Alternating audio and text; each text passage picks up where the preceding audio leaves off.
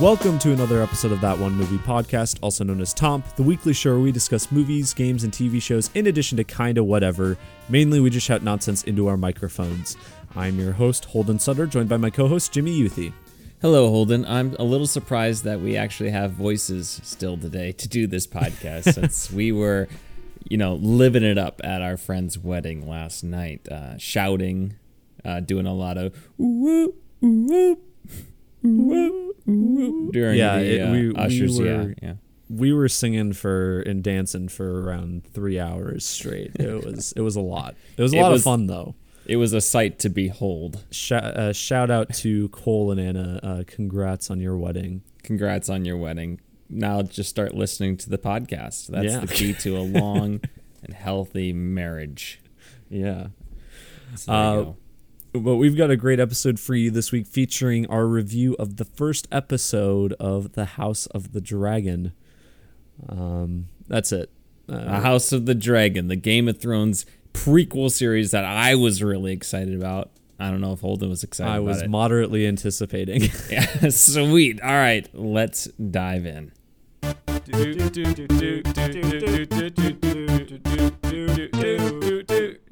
That One Movie Podcast. Tom. But first, Jimmy, let's do some toms. All right, Holden, let's do the toms.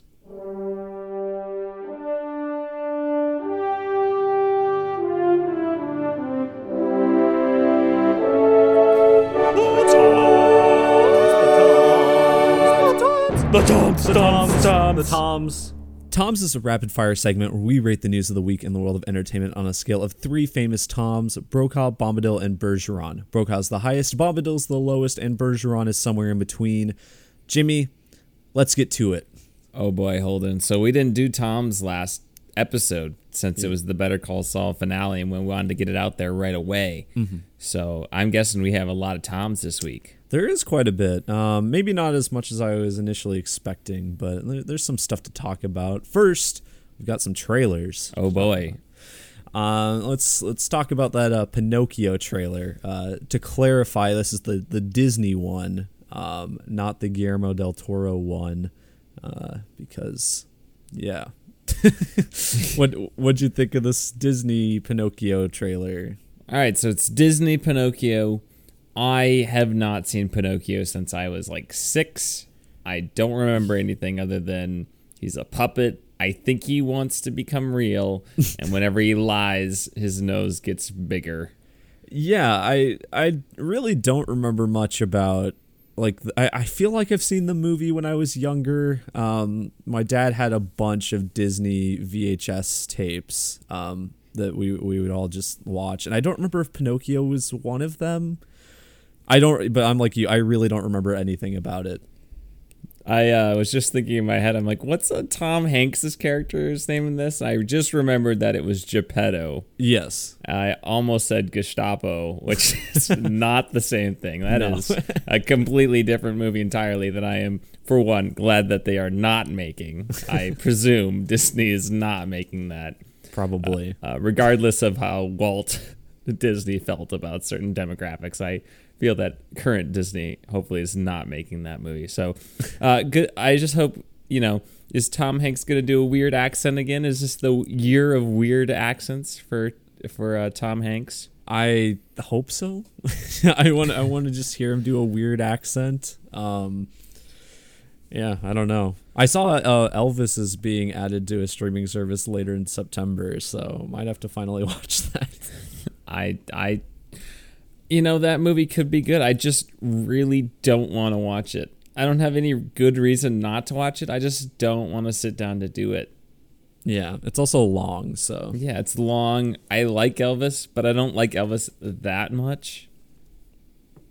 Austin Butler looks good in it, so there's that. This movie, Pinocchio, I think looks visually impressive. I would say lots of colors.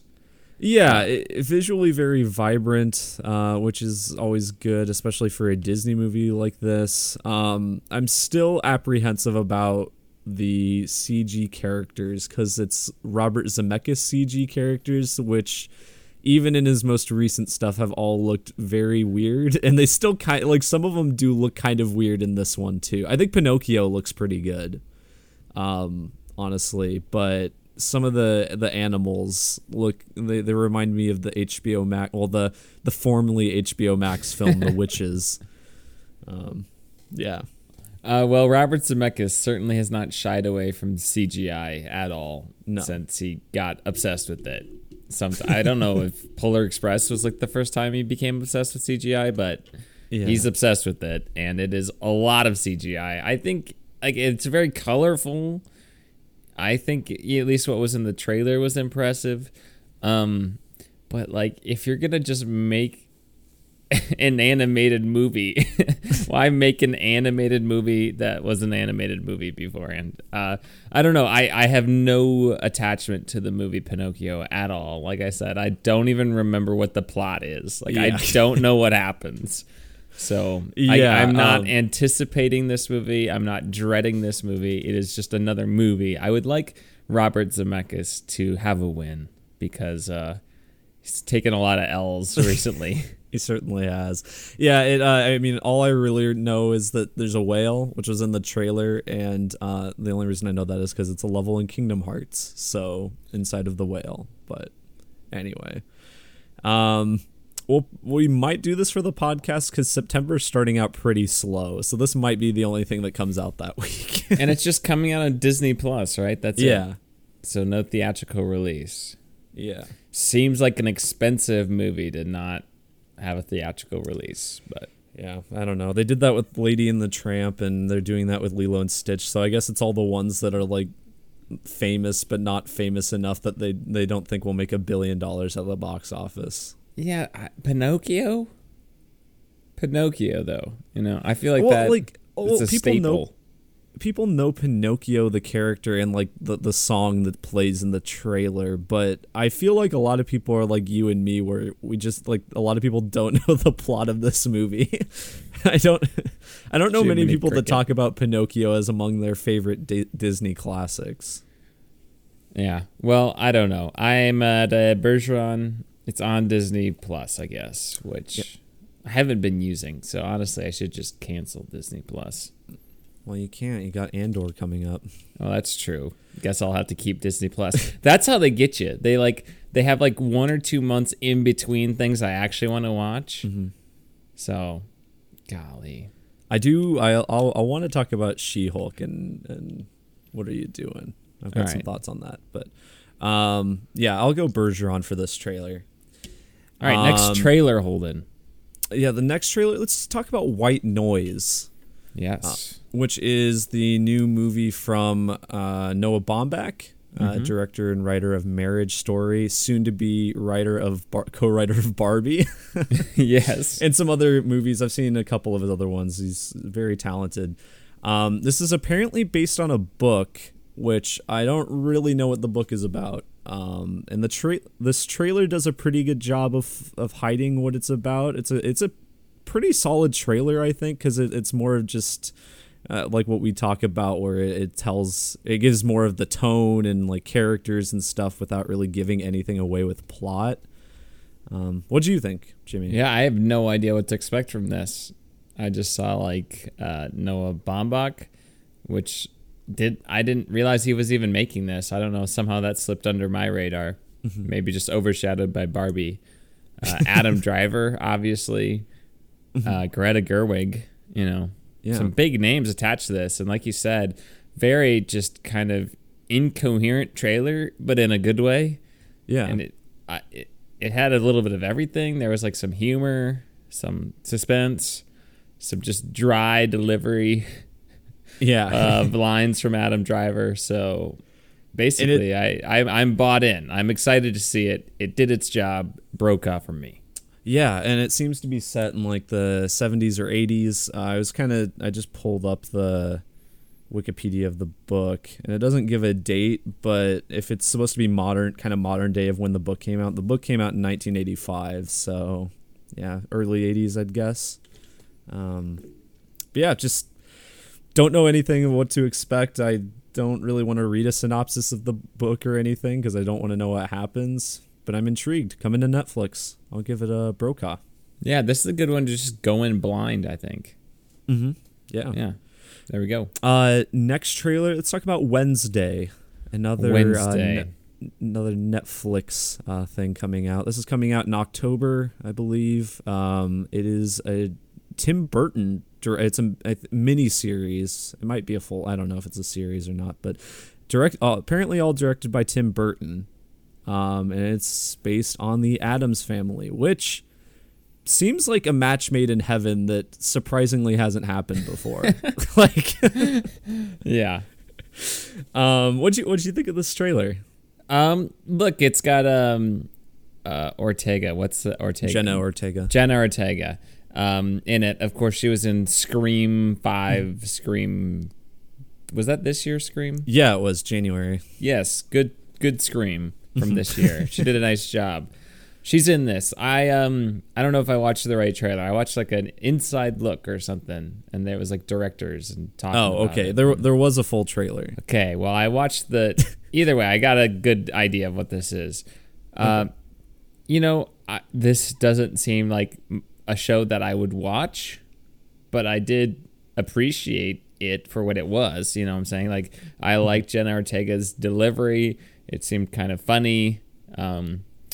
Seemed like they knew what they wanted to make, and I think they're going to go about executing it pretty well. Same with Pinocchio. I just have no nostalgia or anything for the Addams Family. I do remember watching it as a kid and somewhat enjoying like the VHS, because I like found the VHS at my grandparents' house. I was like, oh, the Addams Family, I've heard of them. Dun. I was singing the theme song and whatnot. So I remember watching it and thinking like the hand was pretty funny that just goes around. But no attachment to these characters. I probably won't watch the series, but for fans, I think it looks good. I think it seems like a lot of care has been put into this. I think Jenna Ortega is a great fit for the role based on the delivery of what I saw. And of course, Tim Burton's a very capable director. Behind it, this, like you said, it's right up his alley. Mm-hmm. Seems like the most logical thing of all time. So yeah, I mean, good for all those diehard Addams Family fans out there. Yeah, I mean, I enjoyed the Addams Family, the movies from the 90s. I think those are pretty entertaining. Mm-hmm. I don't have a ton of nostalgia for them or anything, but the actual trailer looked very interesting because it looks like I don't know if it's going to be like TVMA, but it might be, because there's like blood and stuff in it. It's very weird, but it's still keeping like the campy comedic Addams Family tone, seemingly. So I'm very interested in it. It does bring to mind, though, we never talked about it. Did you watch that Munsters movie trailer from like end of July? No, I didn't. Okay, it is. So it's directed by Rob Zombie, who I've never seen any of his movies, but he has his fans or whatever. But a lot of people think it is like among one of the worst movie trailers ever released. It is pretty bad. Okay. I don't know anything about the Munsters, but it's kind of similar vibe, I think, to the Addams Family. I don't know. I'm curious about that as well. But that trailer is pretty bad. That's my Cliff Notes for the Munsters trailer. Thank you, Holden. Yeah. But anyway, yeah, I think this is a good trailer. Brokaw for Wednesday, not Addams Family, just Wednesday. Wednesday, the day. The day of the week, Bergeron. Yeah, because it's middle of the week. Hump day, as they say. Yeah, hump day. Getting close to the weekend, but, a couple days left. Trailer, I'll give it a Brokaw. And then the final bit we have is for The Last of Us First Look, which is just literally like 20 seconds long. Something like that, yeah. Really not very long. But it was just the first footage we've seen from the new Last of Us series on HBO.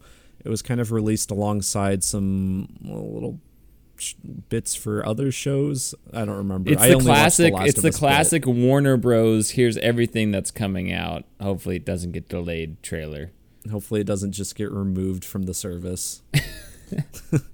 Canceled last minute. Anyway, what'd you think of it, Jimmy? Oh, well, of course, we get more of a glimpse of what the show is actually going to look like and a little bit of the actors in the roles. I'm forgetting the actress who plays Ellie now. I mean, we have Pedro Pascal as Joel, who I think even in this little brief first look trailer thing, I think he's going to be an amazing Joel. I mean, he even nailed the voice. Yeah. I don't remember what line he says, but something like, like whatever. It's like, you're treading on mighty thin ice, Ellie. He said something like that. You don't know what real loss is, or something. You don't know what real loss is. He something like that. One of those lines from the games. It's one of the biggest, most emotionally draining scenes or impactful scenes from the game recreated in the show, and he nails that delivery. I'm looking up the actress's name here again. Isn't it like Bella Ramsey? Bella Ramsey, yep. Bella Ramsey. Her voice, it was weird hearing her voice. Personally, it'll be something I have to get used to. I mean, she's great in Game of Thrones as Lady Mormont, whatever something her name is. She's great in that. Yeah. So I think I just had to get used to the voice because is it Ashley Johnson in the game? Something like that. Yeah. Her voice is very distinct, and that's been the voice I associate with Ellie. Pedro Pascal just sounds like Troy Baker's. So he looks like he's pulled right out of the games. But Nick Offerman, I was like, is that Nick Offerman? I didn't know he was going to be in this.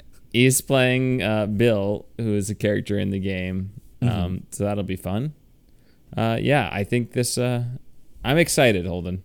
Yeah, they seemed very confident with it because they saved it for the very end of the trailer. Yeah, I mean, I think this is going to be a big thing for HBO, so I'm very optimistic with it. Yeah, and of course Craig Mazin. Apparently, or I don't know if it's Mazin. That's just what I say. Apparently, a very big just video game fan because that's like what he's working on right now. Because he's doing this in Borderlands. All right. Yeah, that's right. Of course, he made the critically acclaimed and award-winning miniseries Chernobyl on HBO as well. So looking forward to this. 2023 is when it's coming out. Not sure exactly when, but looking forward to it. Yeah. Definitely on top of my most anticipated somewhere for next year. So I'm going to give it a Brokaw, Holden. Brokaw for me as well. All right, other news. Let's get into the Warner Bros. Stuff. Because Jesus Christ. I told you yesterday that like a lot of what they've been doing over the last couple weeks especially is making me like actually angry. And sometimes I'll play it up for the show, but like this is me actually getting angry in real life, like just reading it. So all right, I'm ready to go, Holden. I don't even know. I've been out of the loop, busy with school starting back up, so I'm ready to hear it, Holden. What's been going on at Warner Brothers lately? So first of all, just circling back to Batgirl a bit, I just like to start this up with Batgirl news because this is what started it all. But so the directors of Batgirl apparently like immediately as soon as the news broke were like just locked out of like Warner Bros. Servers. Like, and because they tried to go in to get like behind the scenes material and maybe get some like some raw footage for themselves or something, and they just like can't get it now. I mean, okay, from a company standpoint, I get why you would do that. But from like just the sheer frustration of being a filmmaker who just poured in what I would imagine is a couple of years of your life to make this thing, at least 12 months of your life to make this thing, and then to literally not even have access to anything about it, like stuff you worked on. That would be so frustrating. I mean, I understand why as a business Warner Bros. would do that. I mean, I don't understand why they would want to can it, but in this reality where I can't change that decision, I guess it makes sense that they wouldn't want anything showed. But the footage bit just stinks for the filmmakers and everybody involved, the entire crew. Yeah. And the footage bit makes a bit more sense. It kind of, from what they said, it sounded like they weren't going to like take any. If at most they were going to like maybe record a bit on their cell phone or something kind of for their own personal use, but it's not like they were going to take the whole movie or anything like that. But the other behind the scenes stuff that is like saved on Warner Bros servers is just like they don't have it now. So all they have is whatever they had like on hand, which just sucks. Here's my theory, Holden. 4D chess move by Warner Bros. They're going to try to start another grassroots social media campaign. Release the Batgirl. It's going to be, release the Batgirl, huh? Okay, I guess we will drop it on HBO Max after all. Everybody's curious. Millions of subscribers. Billions of views.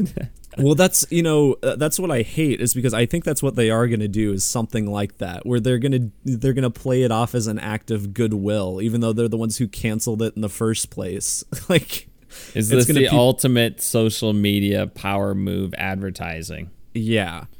And that's pure speculation, but just the fact that it's all completed, it still is like unreal to me that they have this almost fully finished movie that they're just not going to do anything with. I don't know.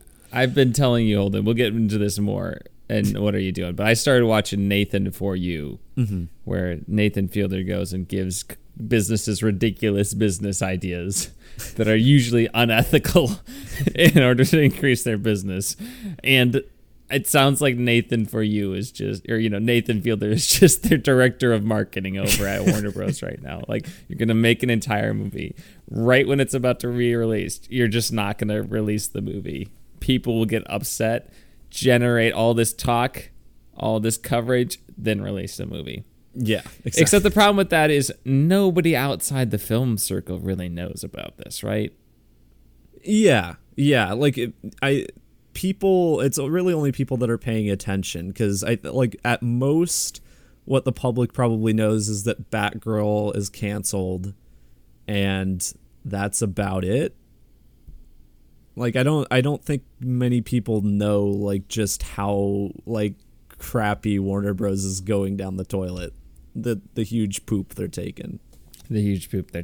Well, I don't even know how many people will know that there was a Batgirl movie that was canceled. Well, there was quite a big social media thing that came out about like when it was canceled, especially with like the stars and stuff. So I think at this point a lot of just general public would know this. I don't know about that. Just walk down the street and be like, "Hey, did you know there's a Batgirl movie being canceled?" Well, then the person would probably be like, "Why are you talking to me?" Like, but yeah, well, that's what I say every time you start talking to me. Anywho, Holden, what else is making you angry with Warner Bros.? Well, so this isn't necessarily making me angry, but this is just related to Batgirl. Apparently on the Warner Bros. Lot this week, there were some secret screenings of the film for the cast and crew along with the executives, and it was being described as almost a memorial service for it. But well, I mean, at least they got to watch it. Yeah, the people that made it get to watch it. I wonder if it was like just a really rough cut or how close it was to being done. Yeah, I don't, because like pre-production or post-production. Post-production, yeah. Yeah, post-production I think was mostly done, but I don't think it was completely done, so I don't know. Anyway, other stuff Warner Bros. Is doing. This is the stuff that gets my goat a bit more. Really grinds your gears. Grinds my gears. And okay, so they have removed more stuff from HBO Max, including some more HBO Max originals, but also just like general WB content that like you can't get anywhere else, with no plans of ever bringing it back, and like there's no physical releases of half of this stuff. So there's just like no way to watch any of these things. So some of the shows that have been removed, one of them was Close Enough, which was an animated series from HBO Max, which the third season of that just came out like a month ago. And I was watching it. I never even got the chance to watch the third season, and now it's just gone. Is it good? I thought it was pretty good. Yeah, I mean Never it's heard of just it. it's nothing like incredible, but I thought it's by the creator of Regular Show on Cartoon Network, and very funny show. And another one that gets me upset is Infinity Train, which I think is one of the best cartoons I've ever seen. Just in general, it was on Cartoon Network, and it's very short-lived. This show kind of had like a bad hand dealt just overall, because Cartoon Network ended up not wanting it after 2 seasons, and then HBO Max picked it up, made seasons 3 and 4, did not market it at all, and then it got canceled, and now it's just removed. And this is like a big one, because this has like a really like big fan base, and there's, aside from the first season, which has like a DVD, there's just no way to watch this anymore. And the DVDs are like on eBay right now going for like thousands of dollars. Even on the high seas? Well, I'm sure are ways to watch it on the high seas. And that's something I want to get into here, is obviously not fully endorsing piracy, but I almost want to say for situations like this that is the ethical thing to do. Well, like if there's literally no way to access it. Yeah, I don't know I don't know. Well, yeah, I guess how else could you watch something? Exactly. Yeah, like you have all of these artists, and that's another thing that's made me mad about this, is because I've kind of kept up with some of these people that have made these shows, kind of seen their reactions to this, and their like very little like lack of notice about all of this. And they're just in this crappy situation because now no one can like experience their work, and like I'm sure they've got copies or something, but like there's now no one, like they're just not getting any residuals. They're not able to share that art or anything. So piracy, I mean, in those situations, I feel like is just the best way to respect the art. Like at least then it's getting experienced, right? I don't know. It's just mind-boggling why they would do this. I don't understand the incentive to do this. Again. And their marketing people are on drugs or something. Yeah. Like what is happening? Why are we making these decisions that make zero sense? And so what a funny thing that did come out of this though was one of the shows that got fully removed is on HBO Max was Uncle Grandpa. Are you familiar with this show at all? No. Okay. It was a Cartoon Network show past both of our times. And I was never really, like the clips I saw, I thought kind of seemed obnoxious or whatever. So I like the show itself, it's not like I'm really missing much there. But when they were removing it, Uncle Grandpa for a little bit was on there for a little bit longer with only one episode left. And the episode that was still on there was titled "Please Help Me." That's hilarious. Again, Nathan Fielder's behind all of this, Holden. Honestly. And I don't know how else to explain it. I don't know what's going on. And I mean, the list of shows that were removed is longer than what I said, obviously. And there was even some HBO originals that were removed too. Not anything that was like super notable. It's not like they took off Game of Thrones or something, but like it's just all of this original content and legacy WB content. I'm like, what the heck is happening?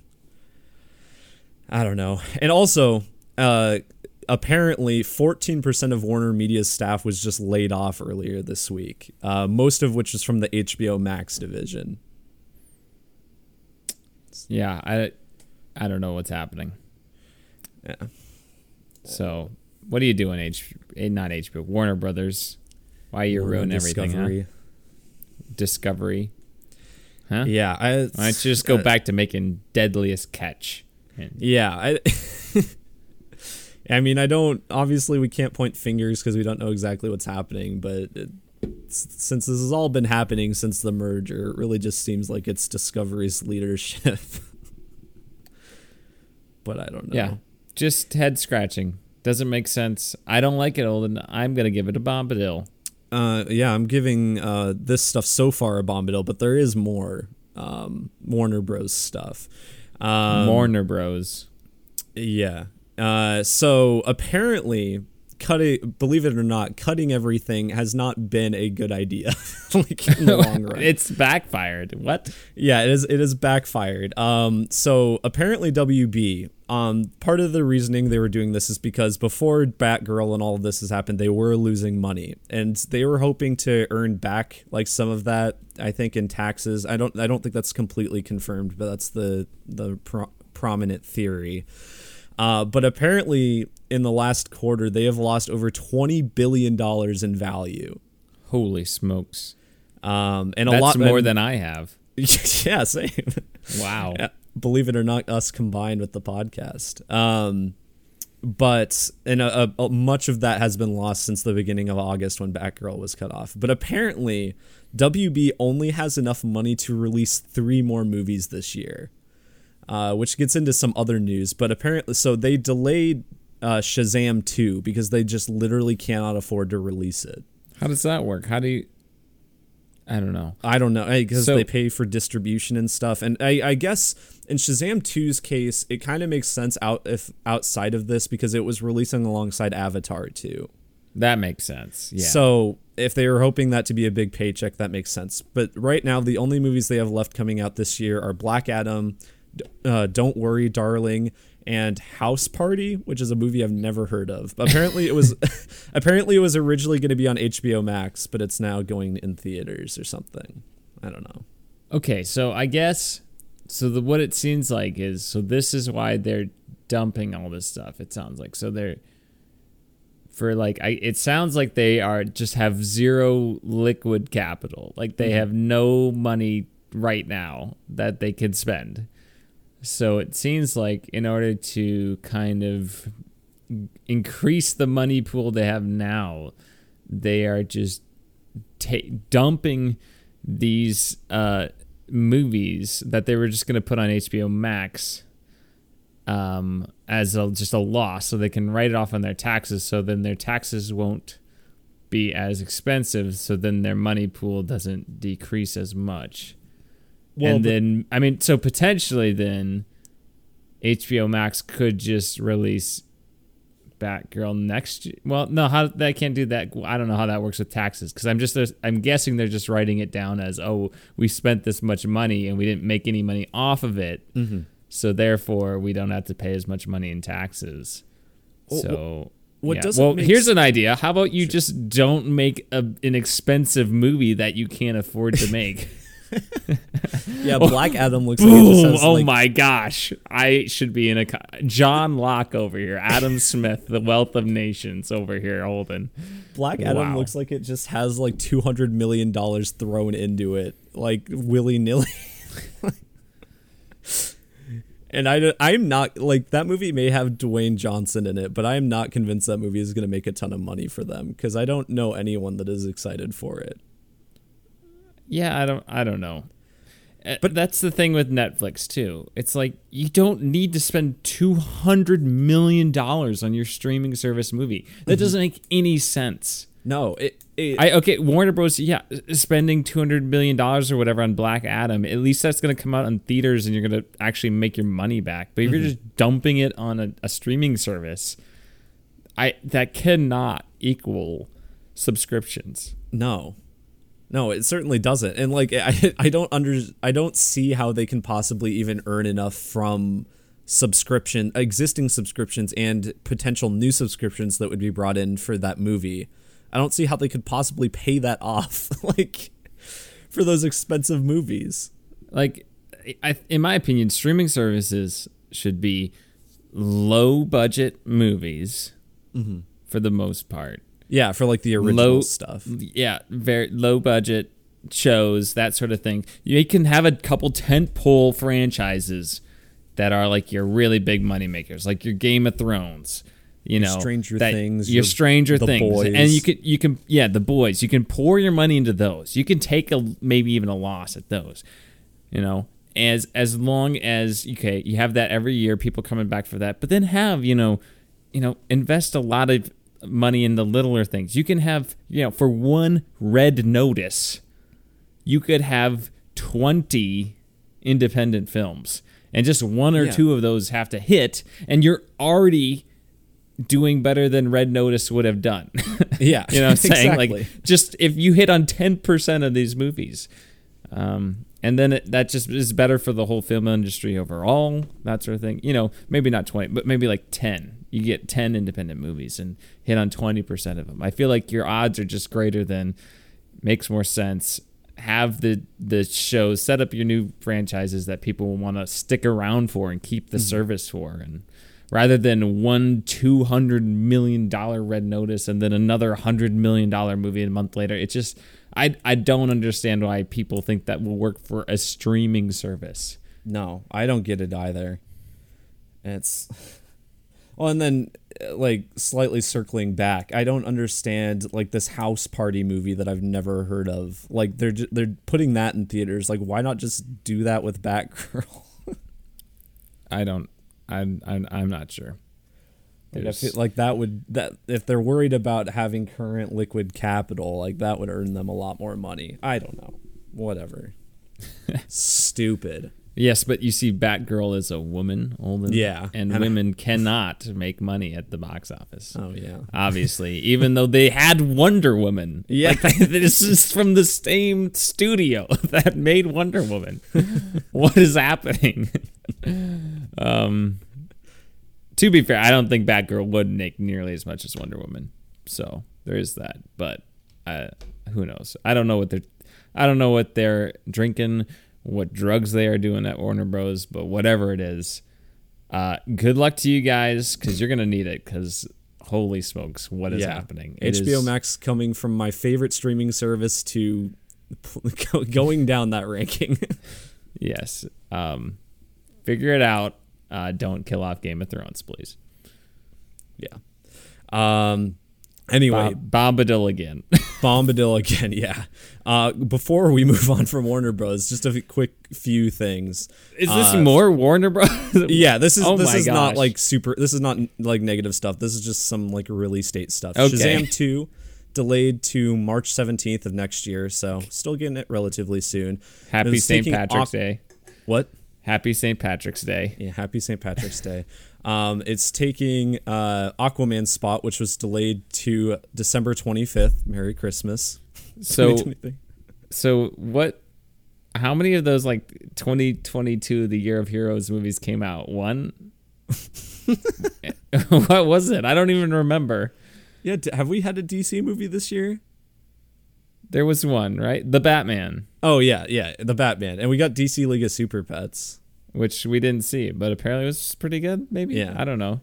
And theoretically, we're still getting Black Adam. We'll see. Oh, yeah, Black Adam's coming out. Yeah. I already forgot about it. When is that coming out? October. Wow. So much to look forward to. Yeah, but then also, so Evil Dead Rise, the new Evil Dead film, obviously, is apparently no longer going to be an HBO Max movie due to some very positive screenings, and that is going to be released in theaters April 21st of next year. And best for last, we are getting The Nun 2 September 8th of next year. The Nun 2. Oh, boy. Yeah. Interesting, great, Holden. Bergeron for all these release dates. Yeah. I will also give them all a Bergeron. Although not quite done with release dates, because we had one big one that I messaged you about. The next Saw movie is coming out October 27th of next year. It's going to be directed by Kevin Groothart. I don't know if that's how you say his name. He was the director of Saw 6 and 7. And he was like the editor for like all of the first 7 movies. He's the editor? Yeah. Oh, geez. Great. Can't wait. Hold on. Thomas Two Thumbs Up Brokaw. I'm excited to hear what they name this one. Yeah, I'm very excited for it. I Saw 6 and 7 are very funny.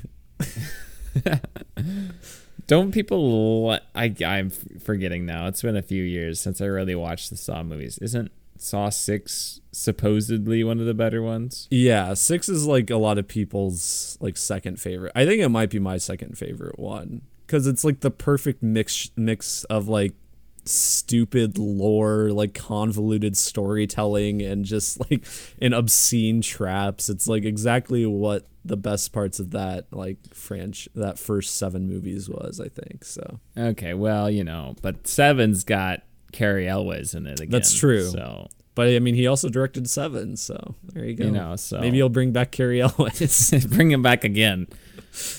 Yeah. Yeah, Brokaw. Yes. Glass Onion, a Knives Out mystery, is coming December of this year. So finally getting that. Yep. Good. Brokaw. Great. The BioShock movie got some big news for this week. So it's going to be directed by Francis Lawrence, who was the director of all of the Hunger Games movies aside from the first one. Okay. But it is the cooler part. It's going to be written by Michael Green, who wrote Blade Runner 2049 and Logan. Oh, wow. So maybe I'll actually get into the story this time. Yeah, since I did not when I was playing it. Yeah, it's I mean, very interesting. I mean, good get to writer. see Love Rapture on the big screen. What? Get to see Rapture on the big well, screen. No, because it's on screen. Netflix, remember? Get to see Rapture on my big screen that I have. Yeah, yeah, that's true. That's true. Mm-hmm. Yeah, I don't know. I think the Hunger Games movies are directed relatively well. I think the first one might be the worst one. That might be an unpopular. Well, I don't remember. There's a lot of shaky cam, I think, of the first one. Yeah. I think Catching Fire, from what I remember, was my favorite. So at least that was my favorite book. I remember the third and fourth movies liking it better than the third book overall. Yeah. It was like an improvement. But so there we go. Can't wait for the Ballad of Songbirds and Snakes. Yeah. Speaking of which, Jimmy, good transition. Viola Davis is playing the villain of the Ballad of Songbirds and Snakes, apparently. She's playing... this name is really dumb. Dr. Volumnia Gowl. She is apparently the head game maker of whatever time this is set in. The pre-Hunger Games... the pre-Hunger Games Hunger Games. The negative 25th Quarterquell Hunger Games. President Snow. What if President Snow's first name was Yellow? That'd be pretty good. That would be funny. That's why he goes by President. What if his first name was President? Oh, that'd be even better. President Snow. Oh, please call me President Snow. Viola Davis, she's a good actress. Yeah. She is great. Bergeron. Yeah, Bergeron from me. Okay. What else do we have, Holden? This news segment has not been rapid fire. I think Scott I knew it wouldn't Sutter's be because I knew I had a ton to say about Warner Bros. But anyway, last bit I'll talk about is Movie Pass, Jimmy. Have you yes, The Return of the King. The Return of the King. Dun, dun, dun. Movie Pass is relaunching very soon. Speaking of business ideas that did not make sense. Yeah, so they kind of came out in the last couple weeks and said, oh, hey, so starting, it was like the 25th or something, starting August 25th, we're going to open this wait list that you can join. Oh, which I totally forgot to join. I signed up for it yesterday, so it was a little late. It's still open. It closes August 30th, so I would get on that. I'm doing it right now. Yeah. But anyway, so you get on this wait list, and then they might invite you to the beta of their launch on September 5th, Labor Day.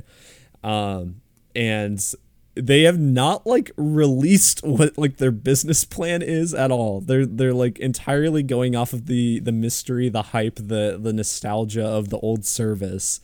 Aside from, we know that there's apparently going to be 3 tiers of $10, $20, and $30, but we don't know what each one contains. So we'll see. But regardless, I signed up for that because MoviePass was like the best deal in the world. And I've seen a lot of tweets and stuff of people that are like, you know what? I was there when I when I helped bankrupt MoviePass the first time. I'll be there right at the start the second time. But I'm very excited for it. I'll probably, when it actually launches, I guess the next episode after it launches will be in 2 weeks. I'll want to talk about it on the podcast if we get in, that is. But when did you say it's launching? Labor Day. I don't know if they're letting you know before Labor Day, but the waitlist closes on Tuesday. So if you listen before Tuesday, August 30th, 2022, and you're interested, I'd go sign up. I added my email, but then I realized it wasn't the email I had used before. So I put it in now. So okay. I put in 2 emails, so double the odds. Double the chance. Double the odds. It kind of made it sound like legacy subscribers or whatever might have a better chance. So yeah. Well, MoviePass and trusting anything they say. It's not a combination. That's true. But you know what? For 8 months, I think it was. It was the best it was the best subscription service of all time. The difference between this and Warner Bros. is this is fun to make fun of. This is fun when they lie, because it doesn't really, we don't really care that much, and it was fun while it lasted. Unless this was better because the business decisions actually, for the most part, except for the last month or two, the business decisions, the idiotic economical business decisions made by the higher ups benefited the consumers. Entirely benefited us. HBO Max, or Warner Bros. Or whatever, Discovery Media did not. All right, great. MoviePass, Brokaw, bring it back. Brokaw. I mean, even if the $10 tier is 2 movies, that'd be amazing, right? Yeah, I'm curious because, I mean, if they somehow made I don't think they'll go back to unlimited movies, but if that $30 tier was that, I would do that. That would still be worth it to me. I don't go to more than 3 movies in the theater a month, though. Don't we? No, I don't think we so. We go every week, though. No, we don't, because half of stuff is just on streaming nowadays, Holden. I feel like we go more often than you think, Jimmy. I mean, maybe not currently. I think we go 2 to 3 times a month. Maybe not currently, because it is a bit of a dry spell in the theaters right now. But I think you are overestimating it, Holden. So I'm going to say I hope that $10 tier is 2 movies. So yeah, there we are. There we go. All right. Is that it? That is it. That's all. Yeah. All right. Well, let's talk about some House of the Dragon.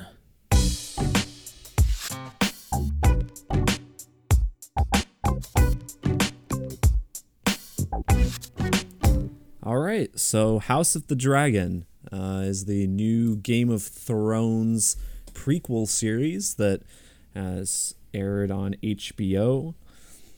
I guess quick non-spoiler thoughts, I would say, and then we'll just dive into the spoiler review. Yeah, non-spoiler thoughts. All right, this show is at least the first episode. I was going to give a bit more context before we got into it, but if you want to go, you can go. I'm just going, Holden. Okay, fine.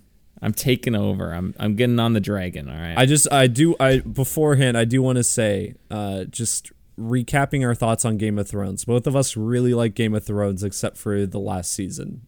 Yeah. And I still liked most of the last season until the second half. Yeah. I liked the first half of the last season. I liked the first 2 episodes of the last season. Well, as someone who could actually see what was going on, the battle tactics, I get all that. Okay, I get all that. Yeah, okay. It's not flawless. I don't think it's as terrible as people make it out to be, though. I think it's fine. I think it's a 6 out of 10. I think it was just incredibly underwhelming, and it was incredibly disappointing. Mm-hmm. Yeah, that too. they didn't nail the lane. Like each Game of Thrones, the ending should have been the best part of the entire show, and it didn't live up to that. So it just is extra. It extra sucks that it didn't do that, which is why a lot of people are so bitter, I think. And Bran becoming the king. Well, spoilers, I guess. Who cares? Dumb move. Anywho, I was gonna say House of the Dragon. If you've seen Game of Thrones and you liked the political drama, the scheming, if you saw King's Landing and whenever we went to King's Landing, there were people sitting around having meetings, and Tyrion's being the hand of the king, and Tywin's, yelling at everybody, that sort of stuff. The political maneuvering, people pulling strings behind the scenes. That was like your favorite part of Game of Thrones. I think House of the Dragon is like that, but it's the whole show. Is what it's been kind of what my understanding of it is. And this first episode lives up to that concept. So if that sounds appealing to you, I would recommend watch the show. I think the first episode is great. We'll dive into it here. I think it lives up to everything I wanted it to be. If you haven't seen Game of Thrones and all that sounds interesting, I think you could watch this show without seeing Game of Thrones. But here's what I would recommend. I would recommend watch some of this extra HBO stuff that they put on YouTube that explains, okay, these are the houses. Here's kind of like, okay, we're coming back to Westeros, this sort of thing. Learn a little bit about like the characters and the families. I mean, you don't have to do extensive research, but just spend like 20 minutes. Watch a few videos. Introduce yourself to some of these characters. Because they do a good job of like, here's what this family's like. Here's the brief history of the family. And here's a couple characters that will be in the show without spoiling anything. So that's what I would recommend, just so you're not completely lost at the beginning of the show and like, what is happening? I'm not even sure. I don't think you need to. I don't think it would be that hard to get into this. I mean, granted, we are only one episode in, but just based on this first episode, I don't think it would be hard to get in without having seen anything. I don't think it would be impossible, but I just think, like, for me, having seen Game of Thrones twice, the show, the first season was just so much more enjoyable when I knew who everybody was and what was happening. Like, so just having a reference for who everybody is, because I know, like, just from what I've learned from listening to podcasts and watching the show, the clips and stuff, I know there are like some very minor characters in this episode who are going to play big roles in the story somehow. I don't know how they're going to do it because I haven't read the stuff. So I'm excited to see that. Yeah. So performances in this episode, very good. Game of Thrones level performances, they're all usually pretty good. Are we getting into spoilers here? No, not yet. Okay. Yeah, I'm just overview. It looks like Game of Thrones. It looks like better than Game of Thrones. It looks better? I would say it looks better than Game of Thrones, particularly the early seasons. I mean, yeah, okay. That's fair, because the earlier seasons wouldn't have had the budget, and obviously they're older as well. But, I mean, I think this looks on par with the last few seasons of Game of Thrones, in my opinion. It's no better, no worse. Still very good-looking show. Yeah, I think it's just been, I think it's been great so far. I just think it was a really good episode to get us off with. I thought there were a lot of creative choices that enhanced the way the story was told in this first episode. I genuinely didn't know what was going to happen to different characters in this first episode already. Like in the setup, I didn't know exactly what would be kind of the inciting incident. I knew like something's going to happen here, but I didn't know what the fate of certain things was going to be. So I enjoyed that, and there were a bunch of times where it was just people sitting around a table talking about politics, but I liked that. So if you love the Star Wars prequels, and I like the Star Wars prequels, so no, I mean I don't like the prequels that much, but I quite enjoyed this, and I'm sure there will be. I mean, we got a little action in this episode and stuff. I'm sure there'll be more of that, but yeah. There are a couple winks and nods to Game of Thrones, so that are like, okay, yes, this is connected to Game of Thrones in the future that they added for the show. Yep.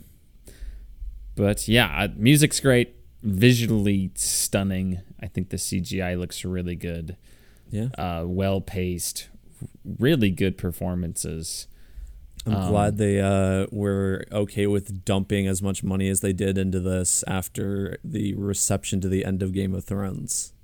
Well, the thing is like, if you watch the interviews, like George R.R. Martin is genuinely excited about this story. Like, I mean, he literally wrote the book for this when he was supposed to be writing The Winds of Winter. So, like, he really likes this story and these characters and the Targaryen family as a whole.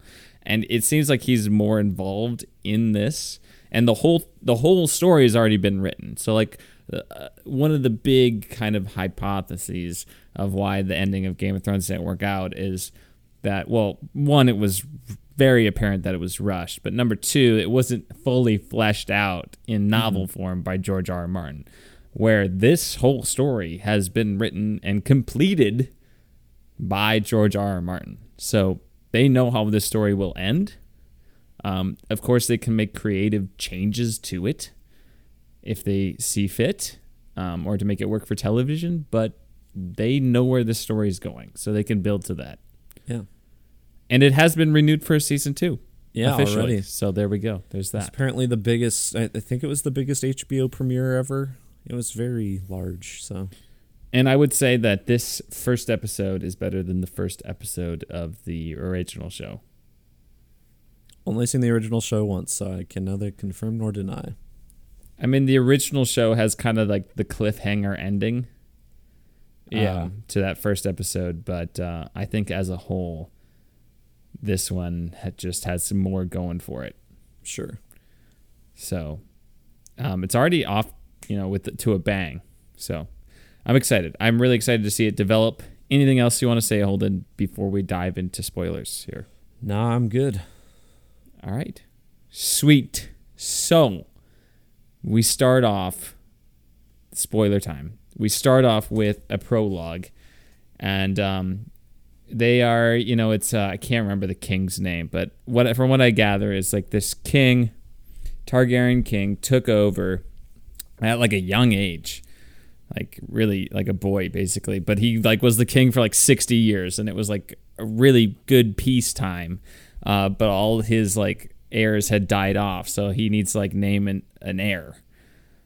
So like they're gonna decide between, I forget the I forget the name of the woman, but it's something Targaryen, yep. And who the wife of Corlys Velaryon, who's like the sea snake is his nickname. He's gonna be really cool, I think. And then it was Viserys Targaryen, who is the king when the show starts.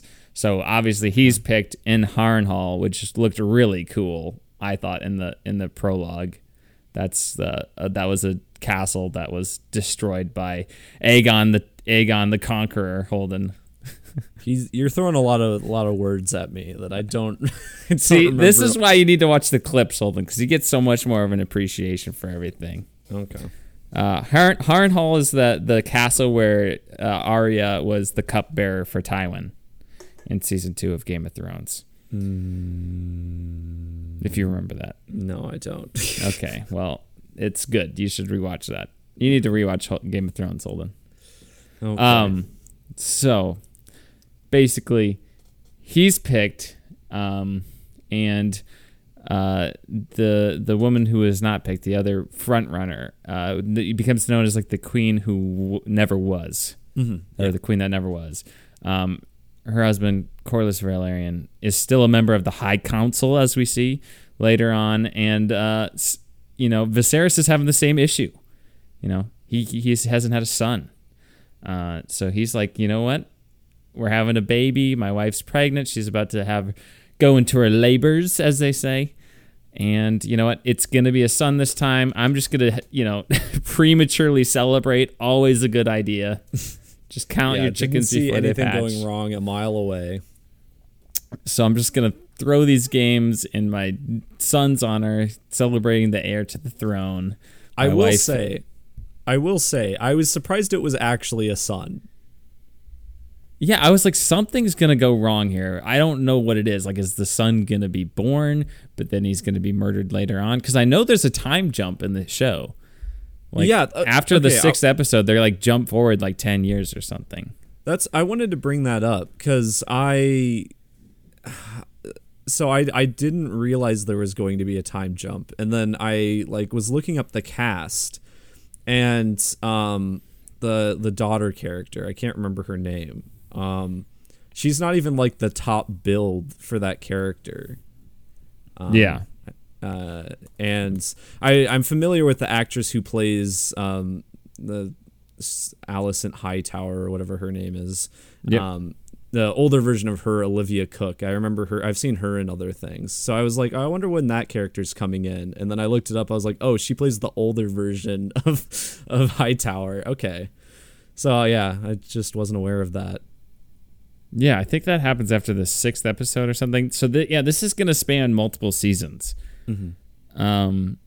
which will be weird. I mean, so the Rhaenyra Targaryen, the daughter, Millie Alcock, is the young actress. She was terrific. Yeah, she was great. It's going to be hard. I mean, Emma Darcy is going to play her older version, but Millie Alcock's been tremendous, and it's going to be hard to say goodbye to her because she's been so good.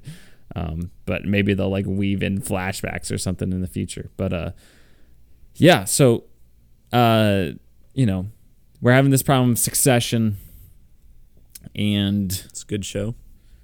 Succession's also a good show. Holden, you haven't seen it though, have you? I've seen one episode and it was good.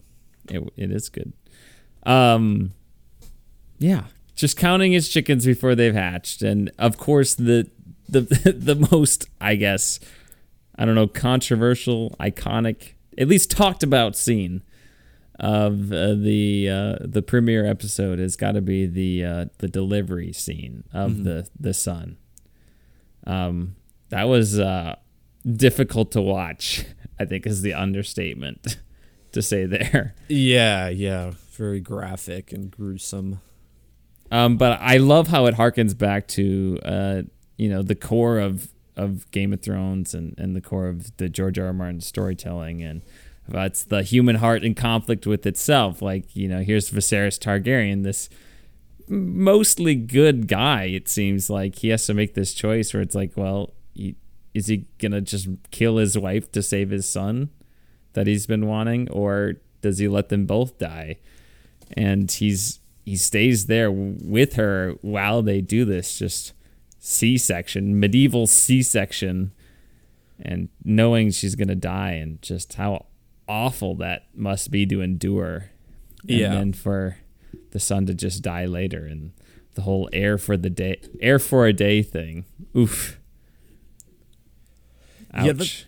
Yeah, you mentioned well, I guess before I get to that, I was not, probably one of my few issues with the episode was I didn't like pick up on that the kid had died, and I thought like the way it was like delivered to the audience was kind of clunky and like out of nowhere. I disagree. So when you watch it, they say, "Congratulations, Viserys, you've given birth to a baby boy," and then right before it cuts away to like the next thing, I don't remember what the next scene was. I think it might have been like back at the tournament. Yeah. The baby has like a little cough thing, and you're like, "Oh, what was that?" And then in the future scene where they're on the funeral pyre about to be burned by the dragons, you see the big body, and then there's the little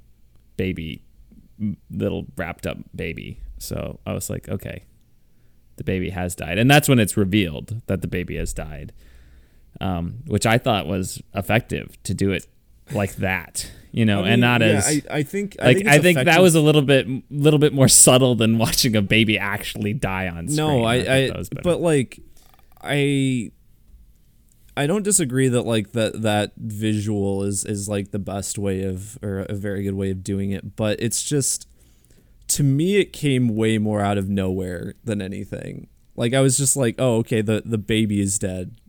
Okay. Like, I don't know. It just didn't seem like, I mean, I don't know how you properly build up something like that, but it just seemed like it narratively came out of nowhere and was just a strange thing to have happen. Okay. I just going to disagree with you on that one. Okay. So, fair enough. This show, they were like, oh, it's not going to be as like not as much nudity and stuff, and I'm like, was plenty of nudity in this first episode. A lot of sex. Yes, a whole brothel worth of sex. Mm-hmm. Yes, a lot, very gruesome. Way more gory than anything in Game of Thrones, right? Yeah, which I think is kind of entertaining. It's weird because, like, as you said, like a lot of this has been billed as, like people think it's more politically inclined and everything, but now we have all these gruesome things happening, and kind of hope that continues. Honestly, I think it's pretty entertaining. I mean, even if it's not the front or the forefront, that's fine. But just sprinkle it in there. Yeah, I listened to the Nerd Soup podcast, which I recommend too, because you recommend it a lot, Jimmy. Yes, good Game of Thrones podcast to listen to, and they were like, I thought they were saying they were gonna get rid of the wieners, and one of the other hosts was like, well, technically they did like get rid of a wiener in the episode because they literally chop one off. So. Yeah, interesting. I think we should get into the character of Daemon Targaryen, played by Matt Smith. Yeah. I believe I guess, a villain typecast now. Like, well, here's the thing. I think Daemon's gonna be more gray than we led to believe. I mean, first off, okay, he does all these horrible things. I guess they are to criminals, but still harsh. He seems very, confident. He's got that cocky Targaryen persona. But then you also have on one hand you have him saying, oh, this kid's the heir for the day, and rubbing it in and rejoicing that he's still the heir to the Iron Throne. But on the other hand, he has this really, I would use the word intimate, but in Targaryen terms that could be misconstrued. But he has this intimate scene with Rhaenyra, his cousin, I believe. Niece. Yes, niece. Thank you, because they're brothers. Niece Rhaenyra, and just like consoling her and I think he genuinely does care about his brother Viserys, but he also sees him as someone who can be manipulated and taken advantage of, and he's just like, hey man, I'm just more open about taking advantage of you. Whereas the rest of your high council, they're also just, vultures feeding off of you, and you just don't realize it, which I thought was like a great line.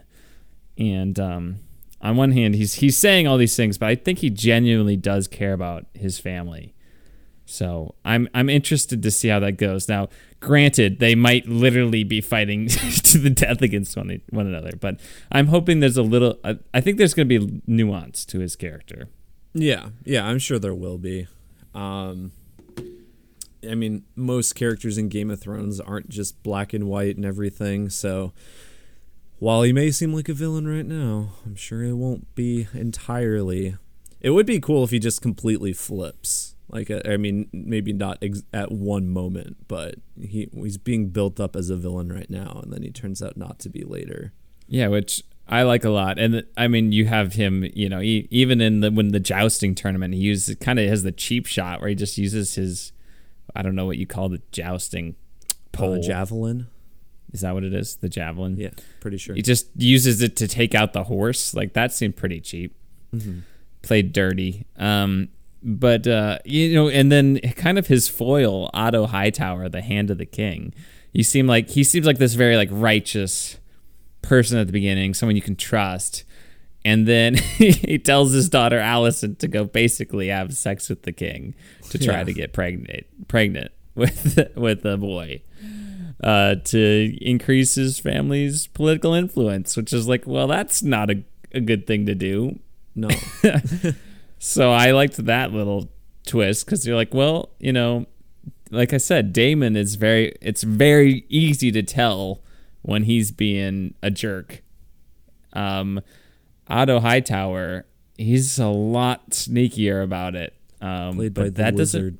Yeah, the Lizard. I was like, he looks so familiar.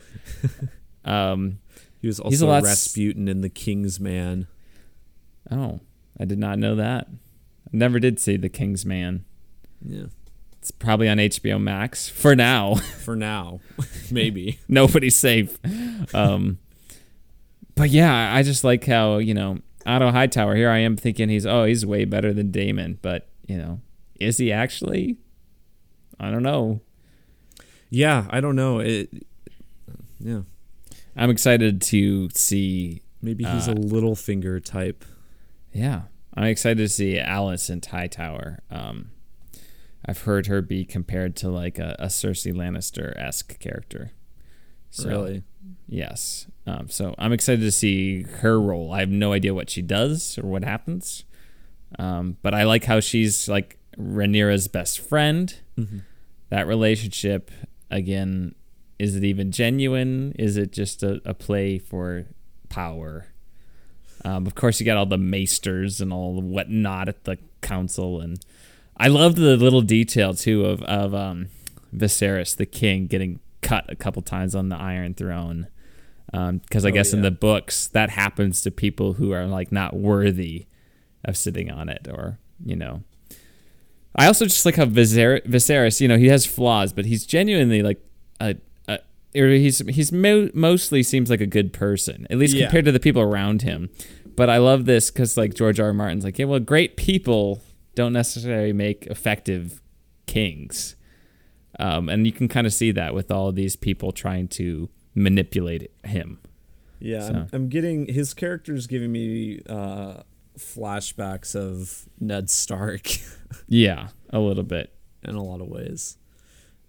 And he makes this quote unquote right decision to put Rhaenyra on the Iron Throne as the successor, but the rest of the objectively, like that's probably the moral thing to do. But is that the best thing to do in terms of the security of the entire realm based on the patriarchal principles of the continent and the time? We'll find out, I suppose. It's going to cause some rifts for sure. Yeah. I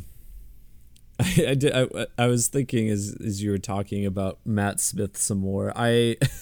It's almost comical how much they're building him up as like a villain and stuff, because his like night outfit looks like this is just like it has like dragon wings and stuff, and it looks like something like a video game like night villain would wear.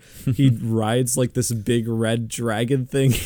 Like he screams villain, which, as you said, makes me think he's not going to be as such, but we'll see. Or at least he's going to have like genuine motivations for what. Like maybe he is better, more equipped to be an effective ruler, because he is not as moral. He can command the room and draw the line, and I don't know.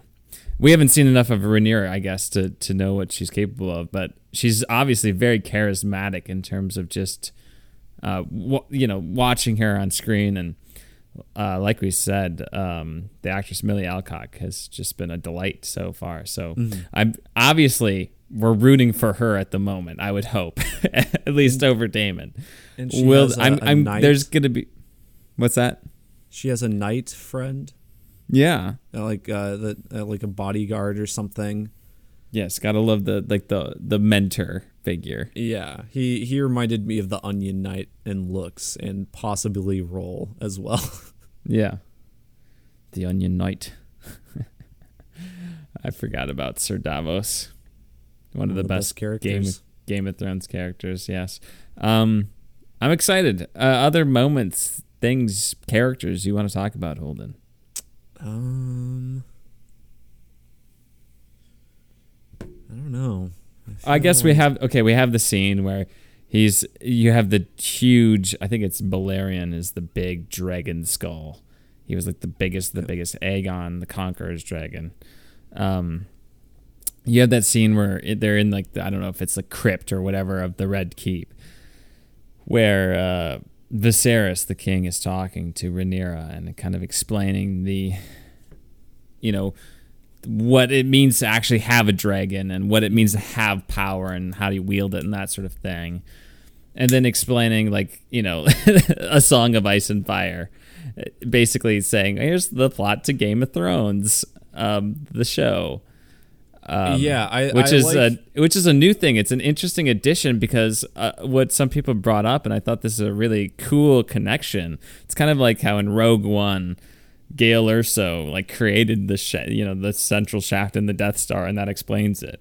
But on this, it's like how this is this Targaryen kind of secret that they're these White Walkers, and we need to destroy them and use the dragons to destroy them when they come down to and break through the wall, that sort of thing. And kind of the inciting incident of Game of Thrones, or one of them, is when the Jaime Lannister kills the Mad King, stabs him in the back, when he's saying, burn them all, burn them all, burn them all. Yeah. And people have been making theories that he was kind of influenced to do this because he was having these visions of White Walkers and he was kind of being delusional about that. Okay. Which I think is an interesting idea. It's an interesting concept. That's where he got this. That's why he was so horrified and he was having these delusions and he was, starting to burn actual people because he was hallucinating them to be White Walkers. That would make sense. Yeah. Which I just think it's a cool theory that works. But that's what I got, Holden. You have anything else? I don't think so. Not really. All right. Overall, I thought it was a very strong opening episode. Made me really excited for the rest of the series. Yeah, I also quite enjoyed it. I'll let Jimmy be the one to keep up on the deep lore stuff. I'll just watch it and enjoy it as a show. He can do the deep dives. I'll text you when the next baby dies. Okay, yeah. So you know that it doesn't come so far out of the blue for you. So, yes. All right, shall we go on to our final segment? Hold on. Yeah, let's do it. All right. What are you doing? What are you doing? What are you doing? No, what are you doing? What are you doing? No, what are you doing? What are you doing? All right, so it's been close to 2 weeks since we recorded last. I guess it has been 2 weeks since we last did What Are You Doing? I actually haven't watched much in terms of movies. The only movie I've really watched was Inside the Mind of the Cat, which is a new documentary on Netflix, it's fairly basic. It's 60 minutes long, and it just kind of goes over a lot of why cats act the way they do and everything. It was pretty interesting. I learned some things, but the best part was that my cat was thoroughly invested in it the whole time. He was just sitting on the couch right next to me, staring at the screen and reacting to cats doing things. It was so cute. But yeah, I don't know. If you have a cat, it certainly heightens the experience of that documentary. This is on Netflix? Yep, Netflix. All right, nice. Didn't realize I guess I'd always subscribed to the idea that cats were not as smart as dogs, but apparently that's not true. So yeah, I would. Well, I think they're probably smarter. They're just probably less inclined to be trained. Well, yeah, I mean that's certainly true. It made it sound like they're about on par, but there's just less research done on cats, so that's why a lot of people believe that for a long time. Makes sense. But anyway, show-wise, I was telling you I've been watching Westworld. I've only got 2 episodes left of this current season, and it has gotten really good. I could see why you were saying that you saw people loving it, because like the 4th episode was pretty crazy. I mean, the season up to that point had still been pretty good, but there was some like season 1 level stuff happening in that, and I was just kind of blown away. I was building Legos while I was watching it, but it came to like halfway through the episode, and I just had to stop and like pay full attention to what was happening on the screen. Pretty good. Wow, nice. What are you building these days, huh? I just finished the BD1. Oh, very nice, very nice. Because it was on sale at Costco. But yeah, it's pretty large. It's pretty cute too. I really like it, and the head is like weirdly bobbly. Which initially kind of annoyed me, but I think it's kind of cute because it adds to the amount of like adjustments you can make to it. The head has a lot of positions you can put it in, so nice. I quite like it. But yeah,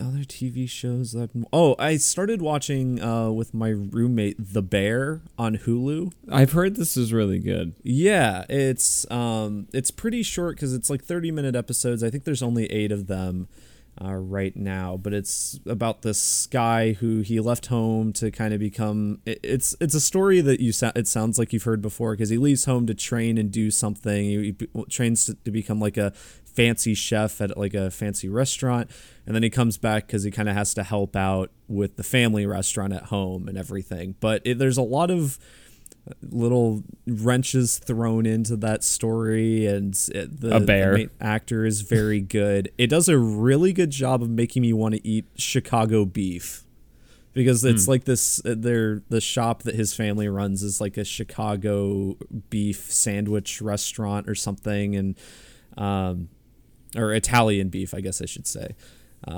It looks delicious. This whole show does a very good job of making you hungry. The performances are very good.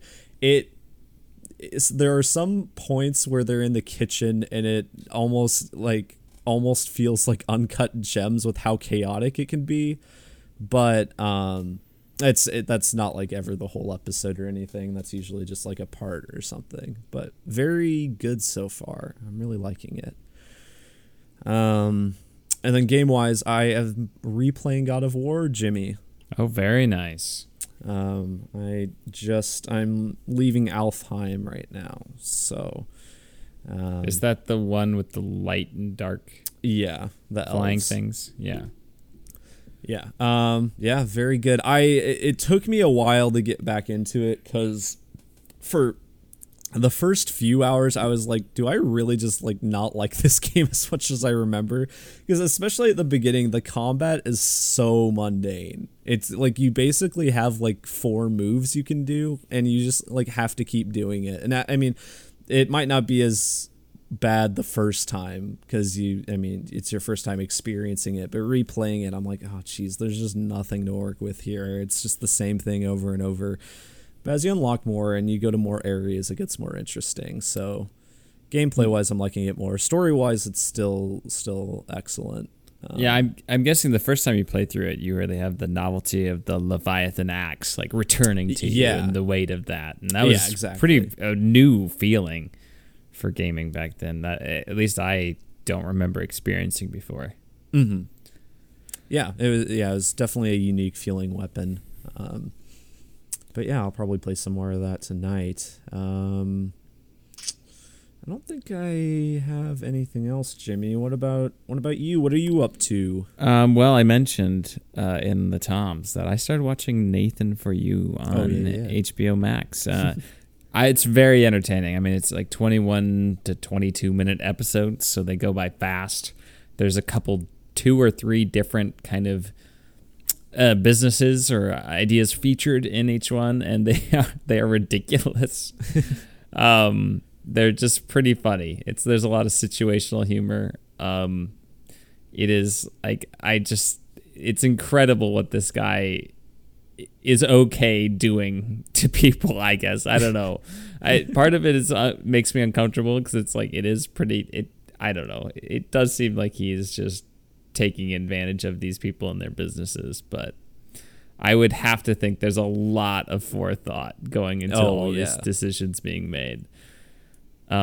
But it is pretty funny. Like, just the situations that he puts people in, or the ideas he comes up with, are just so ridiculous and stupid that they're just so entertaining, and it's edited really well. And these like little storylines that they put into it are just really funny. And then just like adapting to like all, because it's like in Southern California too, so he meets some pretty strange people. And he like adapts to them, and then you find out more about these people as the episode goes on, and he'll like, work off that. It's highly entertaining and fast paced. I think the only one I've seen is I don't know if you've watched it yet, the souvenir shop one. Yeah. Okay, that's the only one I've seen. It was very good. Yeah. They have to make a movie. They're like, yeah, pretty funny. So, I mean, I recommend watching it if you're, if you can watch TVMA. That's suitable for your age range. So if you're a younger listener, get your parents' permission. Okay.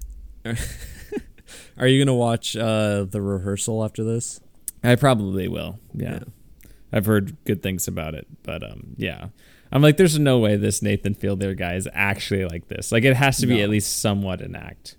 No, I want to see like an interview with him in real life or something. I mean, it's very possible that he just puts up that like all the time, but that's not what he's actually like. I don't know. I mean, I do think he is somewhat strange, but I don't think he's like that. Like, I don't know. We'll see. Yeah. Who knows? Entertaining nonetheless, really funny. This morning I finished Guardians of Galaxy, the game. Finally, I hadn't played it for like 2 weeks, so I was like, I really need to finish this. If anything, I thought the game was too long. I don't know if it was just because I played it in a weird segmented way, but I just felt like the back half of the game felt drawn out. But I had fun with it. I would put it along the lines of like Jedi Fallen Order. Sort of like, oh, good. I enjoyed that. That's kind of the quality I would put it at. Yeah, it was just such a big surprise. Honestly. Yeah. And just very solid, just straightforward single player experience. I did agree that I think the gameplay kind of grew old by the end of the game. Like, it was like, okay, I'm just gonna do the same thing. It was just like waves and waves and waves and waves of enemy towards the climax. But yeah, honestly, I had a good time. I thought the story got pretty good. I was kind of surprised, but yeah, I thought it was solid story too. Really appreciated Cosmo the dog. Yeah. And let's see. Otherwise, I think that's it. I believe that's everything. Awesome. All right. Well, next week, gee whiz. I think. Okay. Here's my idea for next week, Holden. Okay. We have, first off, House of the Dragon episode 2. Then we got invited to a special early screening of the premiere of The Rings of Power. Oh, yeah. So that premiere of that. So I think we should just do those two things. And then I know that there's like a national cinema day. So on Labor Day, I think, next Sunday, not the day before Labor Day. It's like $3 movies or something because it's September 3rd. And so, maybe we could do something there. I don't know. Yeah. So, yeah. Oh, I forgot to mention. I'd mentioned it earlier in the episode. She-Hulk. I've watched the first 2 episodes of that. I am pleasantly surprised with it, actually. I think a lot of the apprehension with the CG online had kind of gotten me less intrigued by it, but it's probably the most straightforward comedy thing that Marvel has done yet, and surprisingly, out of the 2 episodes we've gotten, it's like the best connective tissue for Phase 4 so far. Oh, wow. Which is really weird to say, but I just feel like it's brought together a few things, and it has a really good bit in the second episode regarding since Abomination is in the show. That's not a spoiler; it's in the trailers. But Mark Ruffalo kind of makes a joke about how he wasn't the same person back when he fought Abomination or something. Literally. Which is funny because of the casting change of Edward Norton. But yeah, solid. I'm liking it. I am very interested to see where it goes. It seems like it's very lighthearted and not taking itself too seriously. Yeah, I'm excited to see where it goes. How many episodes? I think it's 9. 9. How long are these? They're like all 20 over the minutes. place. Oh, just 20 minutes? Yeah. Oh. We'll see. Yeah, we'll see. I mean, a lot of the Marvel shows start out good and then end up not as good, but I for some reason have more hope with this one. If it kind of keeps up this tone, I think doesn't try to do something huge by the end. We'll see. But yeah. Anyway, so if you want to leave us a request, you can do so by leaving us a 5-star review on iTunes or by emailing us at tompodcast@gmail.com or by donating to our Patreon. Jimmy, I think that's it. Yep, that's it. All right, sweet. We'll come at you next week with the Rings of Power premiere versus Game of Thrones, or excuse me, House of the Dragon, or as George R.R. Martin likes to call it, the Hot D. So yeah, Hot D episode 2 and the Rings of Power premiere, and maybe a special surprise, but don't get your hopes up. Yeah, we'll see. All right, adios, pantalones. Love you.